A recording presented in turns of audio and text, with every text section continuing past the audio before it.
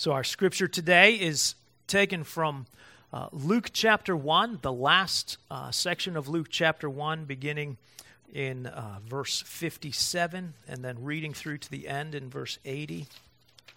If you're using the black Bibles, then someone shout out the page number. I'll bet it's 1017. Sound right? All right. So, 1017, if you're using the black Bibles.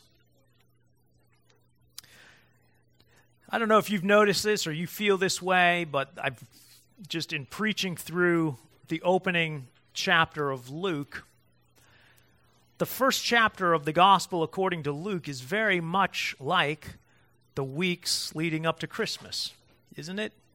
I mean, there's only a few mentions of Jesus. It's mostly anticipation and preparation, just like the weeks leading up to Christmas. There's a lot going on in the preparation, but the spectacular event is yet to unfold. There have been angelic announcements and miraculous conceptions and reminders of God's faithfulness and never-ending promises. There have been songs about God's grace and kindness, even to the lowest and the least. And today we finally come to the birth, not of Jesus, but the birth of John. John the Baptist, or John the Baptizer, as he will be known, the son of Zechariah and Elizabeth. This is the last Old Testament prophet. This is the last of the prophets in that, as prophets would point forward to the Messiah, John would be the last one to point forward to the Messiah. After him, the Messiah. This is the only prophet, or at least through my studies this week, this is the only prophet about whom prophecies are written. Like, this guy's so important that prophets talk about him. Most prophets point to Jesus. There are prophets, though, that also point to John. Our call to worship today in Isaiah 40 is specifically about John, the one who would prepare the way in the desert. Twice in Malachi, the last book of the Old Testament, in Malachi 3:1, and the last verses of Malachi. You would expect the last verses of the Old Testament to be pointing very specifically to Jesus, and yet the last verses of the Old Testament point in a roundabout way to Jesus, but point through John to Jesus. John has an angelic announcement of his birth, just like Jesus has. Now, John is not the only person beyond Jesus to have an angelic, or at least or God announce his birth. We know that Isaac was announced to Abraham and Sarah by God himself. If you remember, and if you don't remember, you'll want to take the Judges and Ruth Bible study, but Samson, his birth was announced by an angel who came to Samson's mother and father. Now, in those two cases, Abraham and Sarah and Samson's parents, they at least had the privilege of naming their own children. But here, in John's case, the angel announces before John is even conceived that God has already chosen a name for him, John or Johann, which means Yahweh is gracious, or graced by Yahweh, graced by the Lord. And we'll see in this passage today how that causes no small consternation among the neighbors when they find out this boy's name. Last week we focused on the Magnificat, or Mary's song of praise and thanksgiving to God for his grace and mercy and deliverance for herself. Today, Zechariah gets the music bug, and he blesses God for his promise-keeping faithfulness. This is another of the songs of the season. Again, another song that they give by a Latin title, Benedictus, or blessing. And you'll see why, because he opens with the idea of God's blessing. So let's stand for the reading of God's word about both the birth of John and the song of Zechariah. Now the time came for Elizabeth to give birth, and she bore a son. And her neighbors and relatives heard that the Lord had shown great mercy to her, and they rejoiced with her. And on the 8th day they came to circumcise the child. And they would have called him Zechariah after his father, but his mother answered, "No, he shall be called John." And they said to her, "None of your relatives is called by this name." And they made signs to his father, inquiring what he wanted him to be called. And he asked for a writing tablet and wrote, "His name is John." And they all wondered.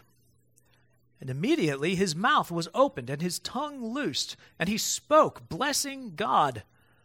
And fear came on all their neighbors. And all these things were talked about through all the hill country of Judea.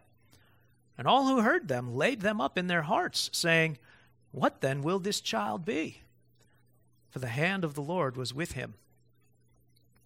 And his father Zechariah was filled with the Holy Spirit and prophesied, saying, "Blessed be the Lord God of Israel, for he has visited and redeemed his people, and has raised up a horn of salvation for us in the house of his servant David, as he spoke by the mouth of his holy prophets from of old, that we should be saved from our enemies and from the hand of all who hate us, to show the mercy promised to our fathers, and to remember his holy covenant, the oath that he swore to our father Abraham, to grant us that we, being delivered from the hand of our enemies, might serve him without fear, in holiness and righteousness before him all our days.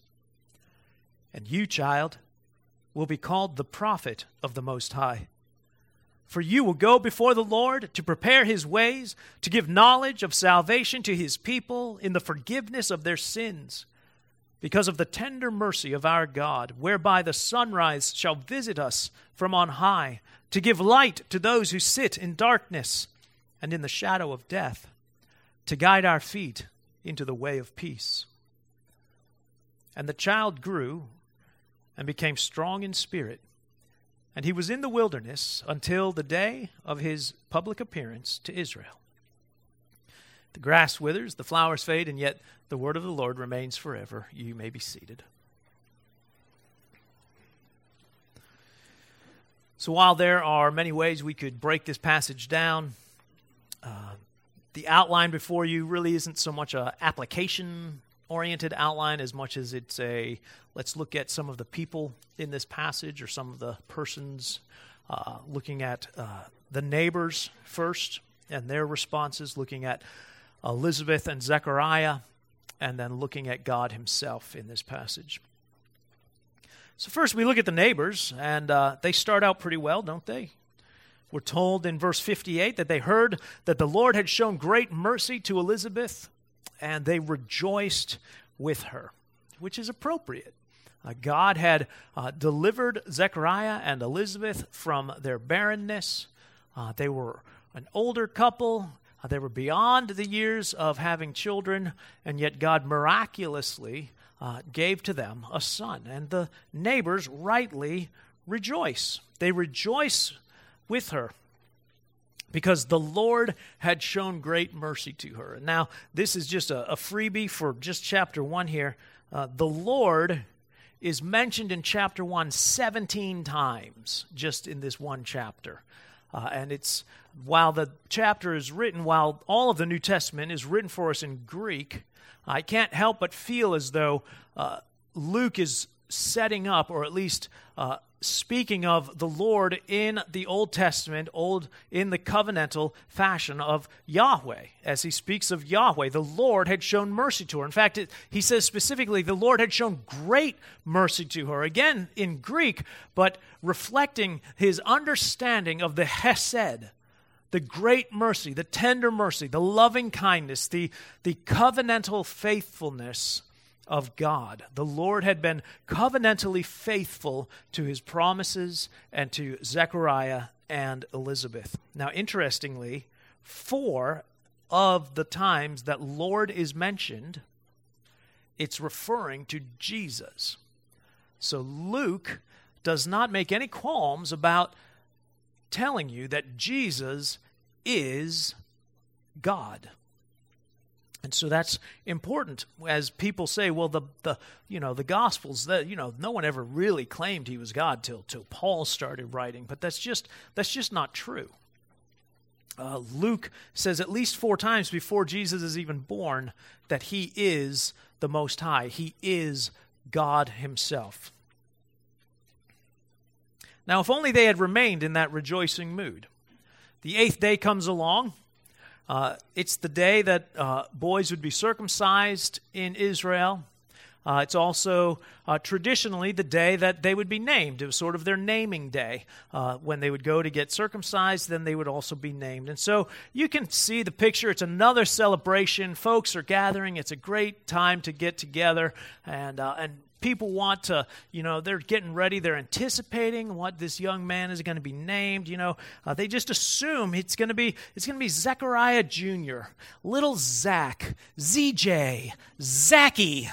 And eventually Elizabeth says no. And they're like, okay, yeah, Zachy, that's a little lowbrow. And she's like, no. I mean, that's not his name.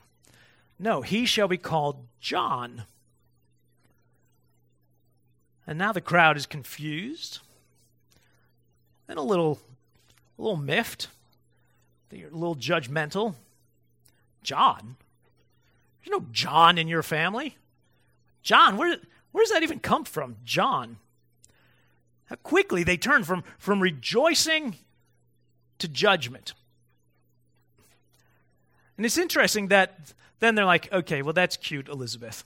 And they're like, okay, well, let's talk to Zechariah. And just to show the dullness of the crowd, Luke says, so they went and made signs to Zechariah. Because he can't talk. I imagine they screamed also, because they seem like that kind of people. Zechariah! What name do you want your baby boy to have? And he's like, I can hear you. I can't talk. But he grabs his well-worn tablet, and he writes simply, his name is John. And 2 things happen. Well, that's the second thing. Sorry, I got ahead of myself. So 2 things. He writes the name on the tablet, and his mouth is open, his tongue is loosed, and he is finally, after over 9 months of silence, able to talk. And the first thing out of his mouth is blessing and praise and thanksgiving to God. And finally, the crowds have a final reaction. They are full of fear. They're like, what does this mean? News spreads all through the hill country of Judea about this, and everyone is wondering, what is this child going to be? Rejoicing and fear.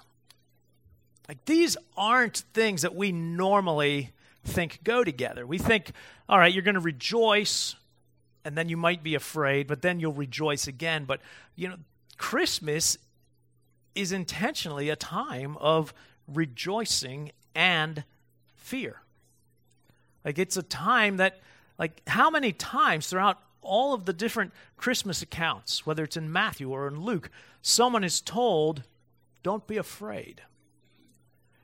Because the coming of God ought to elicit from us fear. Now, it is mercy for God to say to us, don't be afraid. But the right response to God's presence is fear. Rejoicing and fear, a reverence, a humble, a humility, an awe. What does this mean? We have songs that celebrate this. The hopes and fears of all the years are met in thee tonight. This brings us to Zechariah and Elizabeth. In brief, when we look at Zechariah and Elizabeth, what we see in Elizabeth, we see faith expressed in obedience. And in Zechariah, we see faith expressed in praise. You know, I love how Elizabeth is undaunted by the crowd's expectations or the crowd's opinion. She speaks boldly and clearly, he shall be called John. She has believed ever since, it seems, Zechariah communicated to her what the angel had told him. She has believed, she has rejoiced, she has faith, and it produces in her just a simple obedience. The angel said his name was John. His name is John. Obedience, even when it seems foolish or when it goes against the crowd or goes against your friends or your neighbors or culture's expectations, obedience is a reflection, it is a picture of belief. You know, putting it negatively, a lack of obedience, an unwillingness to obey God is a sign of unbelief. Disobedience to God and to God's word, to God's calling, to God's commands is a sign of unbelief. I don't mean it's a sign of salvific, like you're not a believer, but when we don't obey God, it's because we don't believe him. When I don't obey God, I either don't believe he's wise enough to get me through this without my disobeying or without my taking matters into my own hands, or I don't believe that he's good enough to know better, or that he's wise enough to know what I need, or that he's kind enough to provide without me getting involved. My actions of disobedience are always a sign of disbelief. I don't believe that God is good. I don't believe that God is able. I don't believe that God cares. Something in that Elizabeth, her obedience is a sign of belief. She trusts God, and it shows in her obedience. This isn't to say that obedience and praise are some separate thing. Sometimes your faith shows up in obedience. Sometimes your faith shows up in praise. We've already seen in Elizabeth how her belief, her faith shows up in praise. She has praised God already. She rejoiced at the presence of her Lord, even in utero. She praised God and praised God for his bringing salvation. Zechariah has been, though, conspicuously silent up until this point. And so it's only now that we can read about what his faith looks like, what it sounds like. And especially because the last thing we heard out of Zechariah's mouth was unbelief. The last words he spoke were spoken in unbelief. And so now the very next words are words that have come through after 10 months, 9 months of contemplation, of consideration, of repentance. And the first words that come out are words of faith, words of praise and thanksgiving, blessing God. This song in Greek, it's all one sentence. Even in your English Bibles, it's 2 sentences. And I love that it starts with Jesus. Even if he's unnamed, we know who he is praising God for. He know that he is praising God first for the Messiah and second for what his son will be. But his first praise is entirely focused on God and the Messiah. The first thing you notice in this psalm at the beginning is that Zechariah seems... He sees God's promises as so sure that he speaks of them in past tense, as though they've already been accomplished. Things that are a few months and even 30 years away he praises God for having accomplished them already. God has visited and redeemed his people in verse 68. God has raised up a horn of salvation in verse 69. So great is Zechariah's trust in God that he speaks of his promises as having already been accomplished. When God promises something, you can speak of that promise in past tense. It's like in Romans 8 when Paul is giving that encouragement that, listen, like I know you're suffering, I know you're going through things, but God causes everything to work for the good of those that he is called. Because those he's called, he's predestined. Those he's predestined, he's justified. Those he's justified, he's sanctified. Those he's sanctified, he's glorified. So sure is your salvation that Paul talks about your glorification in the past tense. You are glorified. That's how sure you can be that God is with you, that God is for you. You are now glorified. Zechariah praises God in the past tense for promises that still he waits for deliverance on. Second, Zechariah praises God for his covenantal promises. Again, notice how Zechariah, like Mary, they knew God's word. They knew the promises of God. In verses 69 and 70, the horn of David, as he spoke by the mouth of his prophets. In verses 72 to 73, the mercy promised to our fathers. He remembers his holy covenant as he swore to Abraham. His praise of God is covenantal. He sees God as a covenantal good God, that he has hesed for his people. He has covenantal love for his people, and it causes Zechariah to praise him. Third, Zechariah recognizes the need for repentance and forgiveness, not just for those dirty people out there, but for those who would count themselves as God's people. You notice in verses 76 to 79,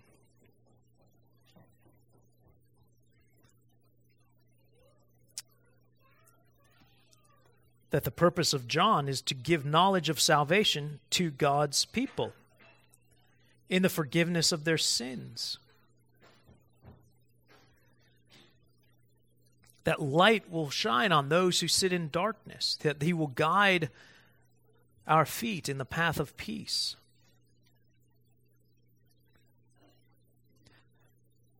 Zechariah recognizes that this repentance for sins, forgiveness for sins, isn't just for some people out there on the outside, but it's needed for us, even as God's people. That John would come to preaching the forgiveness of sins for God's people.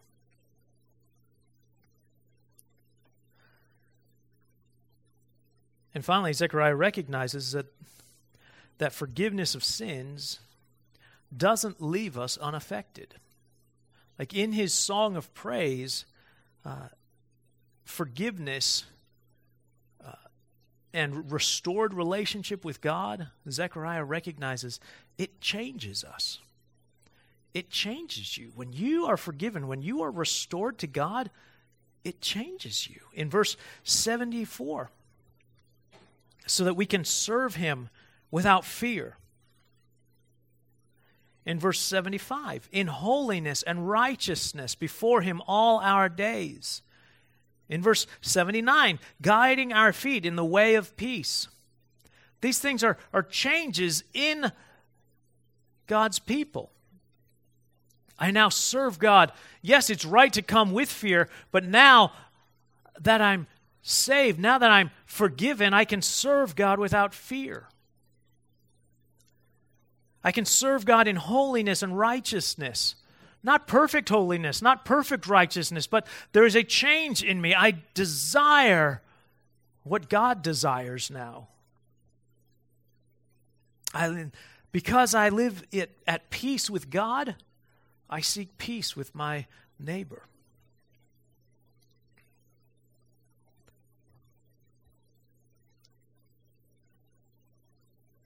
And again, all of this because of the child who will be born, not the child who has been born, but the child who will be born. Because he says, you, child, will be the prophet of the Most High. So Zechariah, Luke, recognize this second child being born is the Most High himself. You will prepare the way for who? For the Lord.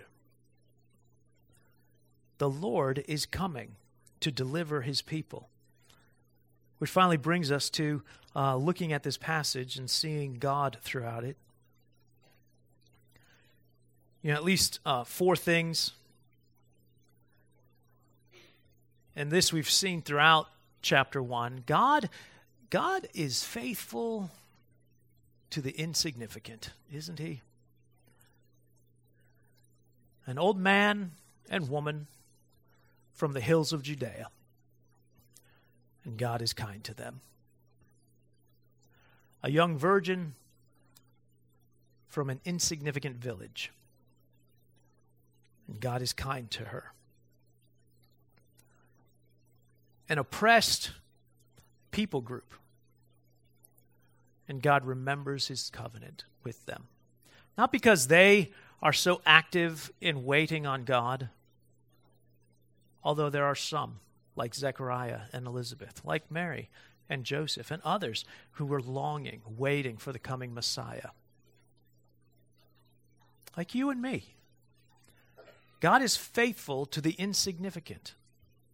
That is important for you and me to get our heads and our hearts around. Second, God does things different than you and I would. Like, give us 1,000 opportunities to come up with a salvation plan, and we probably don't use a teenage virgin. God does things differently. Silencing a priest while a teenage girl sings his praises. We saw it already, and it plays itself out finally in Zechariah, but, the expected order of sort of understanding, especially in a priest's home, you expect the order to go, dad gets it, mom gets it, kid gets it. But in this, we see the exact opposite. The angel says to dad, the child will be filled with the Holy Spirit from the womb. Child gets it. Elizabeth rejoices at the presence of Mary and her unborn Savior. And we're told Elizabeth was filled with the Holy Spirit. Mom gets it. And then finally, after 10 months of silence, we're told Zechariah, filled with the Holy Spirit, prophesied. Dad gets it. God's ways are not our ways.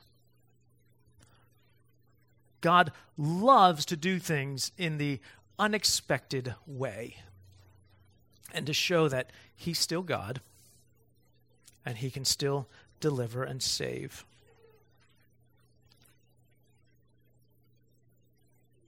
Third, God's deliverance. Do you notice Zechariah celebrates a very physical and tangible deliverance? In verse 71, we'll be saved from our enemies, from the hand of those who hate us. Verse 74, delivered from our enemies. A lot of times we read some of these prophecies and we take things that are very tangible and actual about real enemy people, and we try to over-spiritualize it. And we say, well, that's not really what he meant. But we can only do that in the convenience of really kind of Western Christianity, where we are not face-to-face with our enemies daily. Where we don't have to pray daily for deliverance from our enemies. Because if God doesn't deliver us, we could be killed or imprisoned simply for belonging to Christ. There is a real, tangible deliverance coming. We are going to be delivered from our enemies one day. That's an important thing to be encouraged over. I mean, do you think our brothers and sisters in North Korea or in Afghanistan or in any of these regions of the world where they are constantly under threat of persecution and execution, do you think spiritualizing the idea that one day we'll be delivered from our enemies is really an encouragement? Or is it an encouragement to know that, no, one day we will be delivered from our enemies? There is tangible, actual deliverance that Christ brings.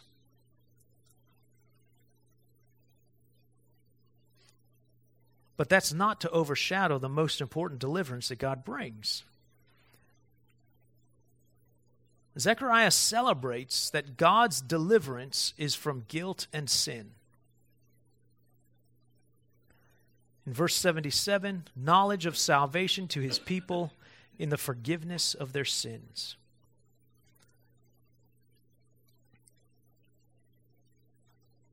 Knowledge of salvation means that I recognize why I need to be saved. What it is that I really need saving from. And that is my sin and my guilt. Verse 78, the tender mercy of our God. Mercy is only for those who need something they don't deserve. Mercy isn't for those who are doing just fine, thank you very much. We cry for mercy because we can't fix it. We can't do it. We can't provide for ourselves. We need the mercy of God. Zechariah celebrates the tender mercy of God. Zechariah celebrates the light that is for those who sit in darkness, in the shadow of death. I can't help but think of about 2,000 years earlier, another song written by a shepherd king. He says, even though I walk through the valley of the shadow of death, I will fear no evil, for you are with me. Zechariah celebrates that even living in the valley of the shadow of death, the Messiah has come, bringing light to those who live in darkness, forgiveness of sins, mercy, all because of his chesed, all because of his great mercy that he has shown to us. The Lord has come. Let's pray. God, thank you. Thank you for this song of celebration and thanksgiving, the song of blessing. God, thank you for the deliverance that you have worked for us in your Son, Jesus. A deliverance that was not free to you, but is free to us. Thank you for the forgiveness of sins that we have, that you have delivered us from our guilt,